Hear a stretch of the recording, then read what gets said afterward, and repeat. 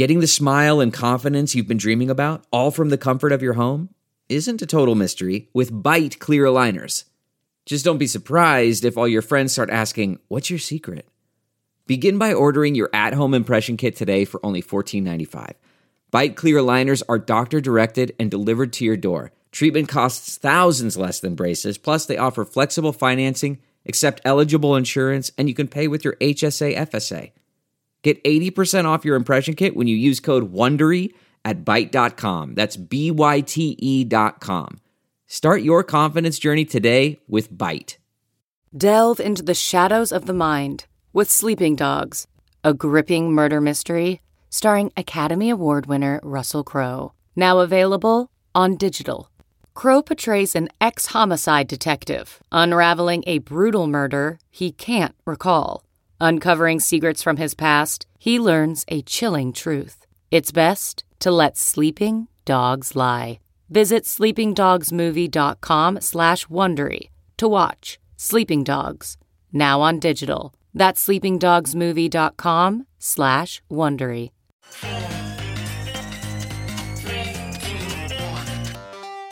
Welcome back to The Breakdown with me, NLW. It's a daily podcast on macro, Bitcoin, and the big picture power shifts remaking our world. The Breakdown is sponsored by NYDIG and produced and distributed by CoinDesk. What's going on, guys? It is Thursday, September 30th, and today we are talking about why this fall, aka this autumn, could be Bitcoin season. So one quick correction before I get into this. Yesterday, most of the times that I was referring to Kraken's settlement with the CFTC, I said the correct number of 1.25 million. But at one point in the show, I said that their settlement was 125 million, which obviously would have been a much bigger deal. Just wanted to make it clear that it was a $1.25 million settlement. All right, let's talk about why this fall could be Bitcoin season. And to get into the conversation, let's talk about how the crypto industry uses the word season in general. This refers to a sort of cyclicality that has been present historically in the crypto industry. Basically, the idea is that as part of the market cycle, a Bitcoin rally tends to then move into what people have called alt season. The idea here is that people who have made a bunch of money in Bitcoin then recycle their profits into alts, which they view at that part of the cycle as having a bigger opportunity to grow more over some period of time. Those alt cycles always encourage a sort of mania, and then eventually they pop, and people who are wanting to stay in the crypto industry retreat to some safer assets, specifically Bitcoin. We languish in obscurity for a while, and then eventually the cycle starts again. Now, of course, there are lots and lots of debates about the supercycle and whether a supercycle, or at least just a breaking of the traditional 4-year cycle based around Bitcoin halvings, has remade how we should think about cycles going forward. I've done a bunch of shows, just go look up supercycle and you will find them.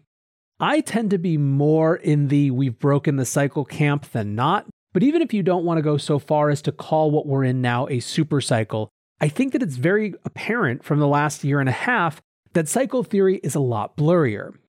I think you can make a pretty compelling argument that 2020 actually saw 2 separate bull cycles start. Now, these cycles were commingling and there were many shared participants, but they were ultimately 2 circles in a Venn diagram rather than the same circle. On the one hand was the Bitcoin bull market, and this is more of the traditional cycle type of argument. In the wake of the market crash after COVID-19 shutdowns, Bitcoin was extremely resilient. That plus the crazy experimental monetary policies of central banks around the world got the attention of hedge funders like Paul Tudor Jones and his great monetary inflation thesis, Stanley Druckenmiller, Bill Miller, etc., etc. Obviously, that also led to Michael Saylor and his MicroStrategy purchase, and the entire idea of Bitcoin as a treasury asset that started to make it into the institutional world as well. That whole cycle crescendoed coming into March, April, and May of last year, and since then we've been fighting a never-ending tidal wave, it seems, of FUD, right? We've had China FUD, regulatory FUD, Tether FUD, always Tether FUD somehow, etc., etc., etc. But that's been kind of the Bitcoin side of the story. However, even as those hedge funds were starting to get really excited about Bitcoin and how Bitcoin might be a hedge against rampant government printing and whatever was to come next, We were also in the midst of DeFi summer, where at the beginning of the summer 2020, there was less than $1 billion in value locked in DeFi. That grew and grew and grew and grew until here a year later, we have more than $80 billion locked in DeFi on Ethereum alone. The big explosive months were really those summer months, and I think you can make an argument that it was in fact the proceeds from DeFi summer that helped fuel the first phase of the NFT boom that happened towards the end of the year and then had its own crescendo in around March of this year, 2021.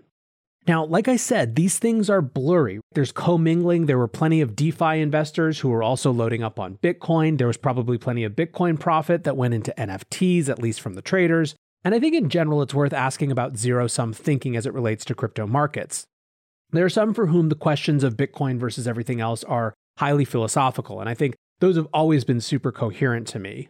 If what you're interested in is the hardest money, the soundest money, the most decentralized money, the most untamperable with money, of course you're going to prioritize Bitcoin. Like I said, this is a value judgment. It's a goal prioritization that makes sense.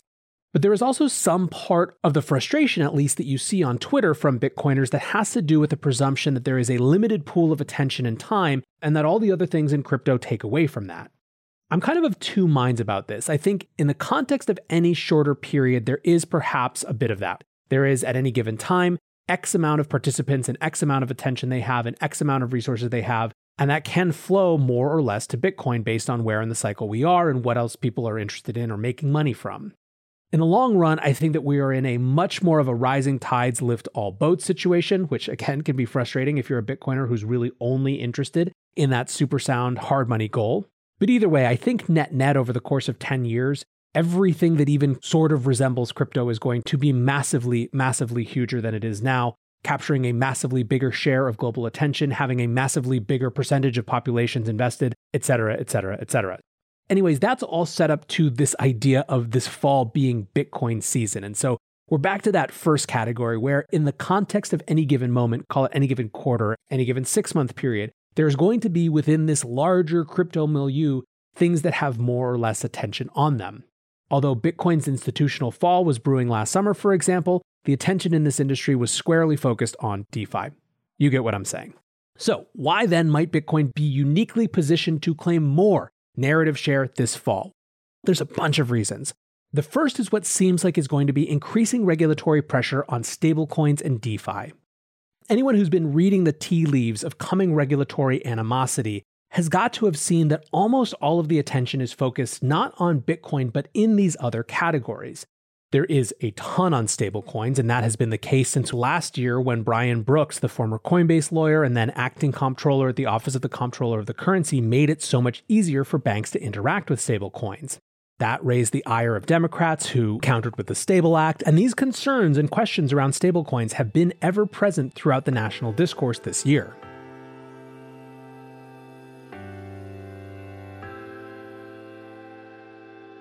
This podcast is sponsored by NYDIG, and they put out a research newsletter that's one of the best ways to track market insights and track the turning points of Bitcoin adoption. Sign up at NYDIG.com/NLW. That's NYDIG/NLW. DeFi has also started to find its way more and more into the conversation. You saw Dan Berkovitz, the soon-to-be former CFTC commissioner's speech about DeFi, and you got to think as he becomes general counsel of the SEC that interest is going to extend. Gary Gensler has also talked about DeFi and has frequently claimed things as decentralized in name only Dino. So if there is some big focus or regulatory pressure on stablecoins and DeFi this fall, how might that impact Bitcoin? Well, one, depending on how severe the pressure on stablecoins is, if you actually saw something like the Treasury being able to approve or deny certain stablecoins, it could theoretically elevate Bitcoin and ETH, to be fair, as a transactional and reference currency, a role that in particular Bitcoin used to have, but which was supplanted by stablecoins. Remember, in the 2017 run-up, part of the reason that Bitcoin got so high is that people were buying Bitcoin to enter into ICOs. That hasn't been the case for a few years as people use things like Tether and USDC. This, to be fair, is a pretty outside possibility. I don't think we're going straight to the Treasury getting to control stablecoins entirely, at least not without a hell of a fight, but it's worth at least noting. I think more realistic possibilities are that pressure on DeFi could stem the tide of emergent institutional interest in this space, or at least put a pause on it. From all accounts, institutions that have now gotten into Bitcoin are also looking at whether they should be in on Ethereum because of DeFi, or even looking at assets like Solana, or even looking at DeFi assets specifically. It's not hard to imagine a lot of compliance and risk management sides of the house saying, while there is this sort of regulatory pressure, let's not delve any deeper for now. Overall, it just seems pretty clear to me that DeFi is going to go through a gut check period. An example of this today is that 1inch, the popular decentralized exchange or DEX aggregator, has started to geofence users from the US. Users in the US get a pop-up now that says it looks like you are trying to use the 1inch dApp from a restricted territory or are using a VPN that shows your location as a restricted territory. We respect your privacy, but please change your VPN settings to correspond with your real location. 1inch has said that their terms of use have actually restricted US users since April, but that these sort of notifications are just coming online on a technical level to match the terms. The organization said the 1inch network is in the process of collecting the Series B funding round that has now grown to $175 million instead of $70 million as was planned before. A significant part of those funds will be used for the development and launch of the 1inch Pro product, which is specifically designed for the US market, and for global institutional investors in accordance with all the regulatory requirements. So basically, this DEX aggregator, this decentralized exchange aggregator, is now being forced to balkanize their product into the version for US investors and presumably US accredited investors, and the version for the rest of the world. 1inch is certainly not the only decentralized exchange that has gone through this. In July, Uniswap Labs also started to restrict access to certain tokens through the interface for the Uniswap protocol that it maintains, and it did so citing the quote, evolving regulatory landscape. This gets into an important technical distinction that may become relevant legally, which is the line between interfaces and protocols. You can see this in the note that Uniswap put up when they made this change. To continue to innovate and provide this tool for the Uniswap community, we monitor the evolving regulatory landscape. Today, consistent with actions taken by other DeFi interfaces, we've taken the decision to restrict access to certain tokens through app.uniswap.org. These tokens have always represented a very small portion of overall volume on the Uniswap protocol, and importantly, the Uniswap protocol, unlike the interface, is a set of autonomous, decentralized, and immutable smart contracts. It provides unrestricted access to anyone with an internet connection. Similarly, this action has no impact on the Uniswap interface code, which remains open source, or the many other portals or locally run instances used to access the Uniswap protocol. Now, of course, how much this separation will actually carry water legally is the big question. And this isn't really to FUD DeFi, it's just to say that it's going to go through this hard period where it has to actually fight these battles, and it'll come out in some way, shape, or form on the other side. However, I think that it feels pretty clear that as this happens, it will highlight the trade-off that Bitcoin made in terms of decentralization. Which brings me to my second point about why this fall could be Bitcoin season. It's not just that regulatory pressure won't come at Bitcoin the same way. It's that Bitcoin will in many cases, or at least from a narrative perspective from regulators, be held up as the type of thing that is okay. We only need to look at how Gary Gensler, the chair of the SEC, has been talking about Bitcoin and Bitcoin futures as an example of this. So let's pop back to August when Gensler spoke at the Aspen Security Conference. There were a couple notable parts of this appearance. First, he agreed with former SEC Chairman Jay Clayton that basically all digital assets, or at least very many of them, were securities because, quote, you see, generally, folks buying these tokens are anticipating profits and there's a small group of entrepreneurs and technologists standing up and nurturing the products. I believe we have a crypto market where many tokens may be unregistered securities without required disclosures or market oversight. It was a big slap in the face to everyone who hoped for something different when he agreed with Clayton's previous dismissive statement about the whole of the crypto industry outside of Bitcoin. He also said, make no mistake, it doesn't matter whether it's a stock token, a stable value token backed by securities, or any other virtual product that provides synthetic exposure to underlying securities. These products are subject to the securities laws and must work within our securities regime. That statement was notable because stable value token was a new term that he invented, seemingly to give the SEC the ability to regulate stablecoins, as was pointed out by numerous members of Congress, including Tom Emmer. But the point that I'm trying to make, at least for this show, is we have to also look at how he spoke about Bitcoin. He said, next, I want to turn to investment vehicles providing exposure to crypto assets. Such investment vehicles already exist, with the largest among them having been around for 8 years and worth more than $20 billion. Also, there are a number of mutual funds that invest in Bitcoin futures on the Chicago Mercantile Exchange, CME. I anticipate that there will be filings with regard to exchange-traded funds, ETFs, under the Investment Company Act. The Investment Company Act provides significant investor protections. Given these important protections, I look forward to the staff's review of such filings, particularly if those are limited to these CME-traded Bitcoin futures. In other words, he's basically saying that Bitcoin futures were likely going to clear the SEC's muster. Now, this wasn't all sunshine and rainbows, even for Bitcoiners at the time. A lot of people said after that speech that it probably meant that a spot Bitcoin ETF was not getting approved this year. Stephen McClurg, the chief investment officer for Valkyrie, which has an active application with the SEC for a Bitcoin ETF currently, said, "I think his comments are pretty clear that a pure spot Bitcoin ETF isn't coming soon, and that futures products would potentially be considered. I think it's certainly going to direct our conversations and our product roadmap." He continued, though, "It's a really bizarre world where you can launch a Bitcoin ETF in Canada, US people can buy it through their brokerages, and you can create a US ETF that includes Canadian ETFs, but a Bitcoin ETF isn't available in the US." Either way, Gensler reaffirmed this position in prepared statements for a Financial Times conference yesterday.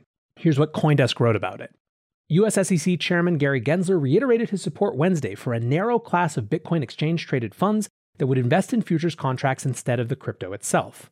Gensler signaled out Bitcoin ETFs, which invest in futures contracts that trade on the Chicago Mercantile Exchange and register under the Investments Company Act of 1940. The so-called 40 Act, quote, provides significant investor protections, he said in prepared remarks for a Financial Times conference. I look forward to staff's review of such filings. From what we've seen before, there is far, far less appetite for this sort of Bitcoin futures ETF than there is for spot Bitcoin ETFs, and you need to only look at the example of Canada to see that clearly. But still, I think in narrative terms. I think in terms of stories. I think in terms of media. Imagine if we have a situation in the fall where stablecoins are under threat of basically nationalization via the Treasury Department, where leaders of DeFi protocols are being dragged in front of Congress and the Senate, but the SEC has cleared a Bitcoin futures ETF. It's hard not to see how that makes for a dramatic narrative shift, especially among those who aren't paying that much attention, people for whom this is an interesting new asset class that potentially represents a small allocation in their portfolio. Next, let's talk about fundamentals in terms of how this fall could be Bitcoin season, and I'm thinking specifically here of the Great Hash Rate Migration. A story that I noticed this morning is that Argo, which is a London-based mining firm, is buying 20,000 more miners for its West Texas data center. This is land that they bought in March. Now, at the same time, we are seeing the Chinese government make it very clear that their Bitcoin mining ban is for real. They've hired consultants in provinces like Inner Mongolia to go after firms that may be trying to still operate but in a hidden way, and also that they are serious about their cryptocurrency trading bans. This is hard not to see as an incredible net positive for US institutional investors.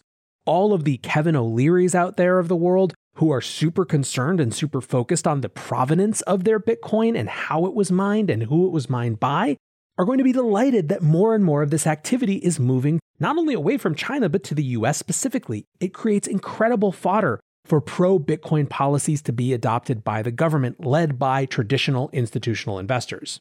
Speaking of adoption, we have never had a more fertile environment for showing how Bitcoin, enabled by Lightning, can perform in real-world circumstances outside of just buying and holding. Twitter tips seem small, but they are normalizing the potential of Lightning in a huge way. And frankly, one thing that I think is under-discussed is how Lightning doesn't just solve a technical problem of Bitcoin, but it also solves a psychological problem of Bitcoin. People who have enough Bitcoin, who are enfranchised enough to use Lightning, are also the type who don't really necessarily want to spend their Bitcoin. However, when you're using Lightning for these microtransactions for small amounts, it makes it feel not absolutely terrible to quote-unquote spend your Bitcoin. You're not using it for big purchases that you'd rather trade your fiat for, but it makes it viable for all of these small day-to-day things that you otherwise would have no interest in taking your Bitcoin out and using it for. So I think that we've barely scratched the surface on the relevance for Lightning being integrated to a social network like Twitter in terms of proving out technical feasibility, as well as making it feel kind of psychologically okay to quote-unquote spend your Bitcoin. Then there's El Salvador. It's going to be bumpy. There are tons of politics involved, as I've discussed, but the stress test on the Bitcoin network is undeniable. This Monday morning on September 27th, through his Twitter account, President Nayib Bukele shared some statistics from the Chivo wallet, which currently has 2,255,936 total users. That's around 34.7% of the population, and Bukele clarified that that's 2.1 million people actively using the network. He wrote, "It's not a bank, but in less than 3 weeks, it now has more users than any bank in El Salvador." As of that sharing, 14,576 transactions were being made per day. Whatever you think about that experiment, if the Bitcoin network continues to perform in that context, it gets harder and harder to say that it's just for speculation. Finally, a last factor in why this fall could be Bitcoin season is that there's always a return to Bitcoin during cycle tops. And I'm not predicting that we've hit a cycle top with either DeFi or with NFTs. NFTs seem to be on their own totally unique schedule and cycle that is not clear yet to anyone who's watching them, I don't think. They also involve actors who pay literal no attention to the rest of the crypto industry, so I think that in some ways you're going to see more and more bifurcation anyway there. But it's still the case that a lot of people have bought a lot of NFTs that are ridiculously overpriced and are going to watch them get cheaper and cheaper and cheaper and less liquid, and they're going to return to their roots in crypto, whether that's Bitcoin or maybe Ethereum. And the point too is that when prices of non-Bitcoin crypto assets recede, it's not just that Bitcoin looks better in terms of its price or market profile. It's that all of the arguments that Bitcoiners have made seem to get more credibility. It's cycle changes where you see Bitcoin pick up a lot of converts who maybe were super excited about some other asset before, but who had their hopes or dreams dashed. Like I said, I'm not saying that that's the profile this fall. We could still be in double bubble mode. It could still go crazy. I mean, the fact that this much regulatory intrigue and China FUD hasn't affected prices any more than it has makes that scenario seem at least pretty plausible to me.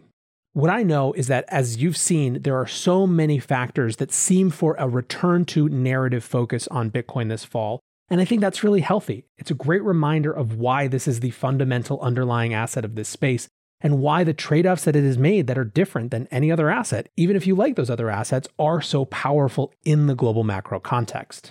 Whatever happens, I am looking forward to this fall, and I appreciate you hanging out and listening. Until tomorrow, guys, be safe and take care of each other. Peace. Hello, listeners. If you're a financial advisor, manager, or CFA looking to learn more about Bitcoin, investment strategies, and tools to share with your clients, then you're invited to attend CoinDesk's Bitcoin for Advisors event on October 6th. It's a fully virtual event experience designed for advisors by advisors who have found ways to get compliance ready in order to add Bitcoin advising to their practices. You can head over to CoinDesk.com/events to secure your complimentary registration today. That's CoinDesk.com/events, where you can register for free. We'll see you on October 6th, and thanks for listening.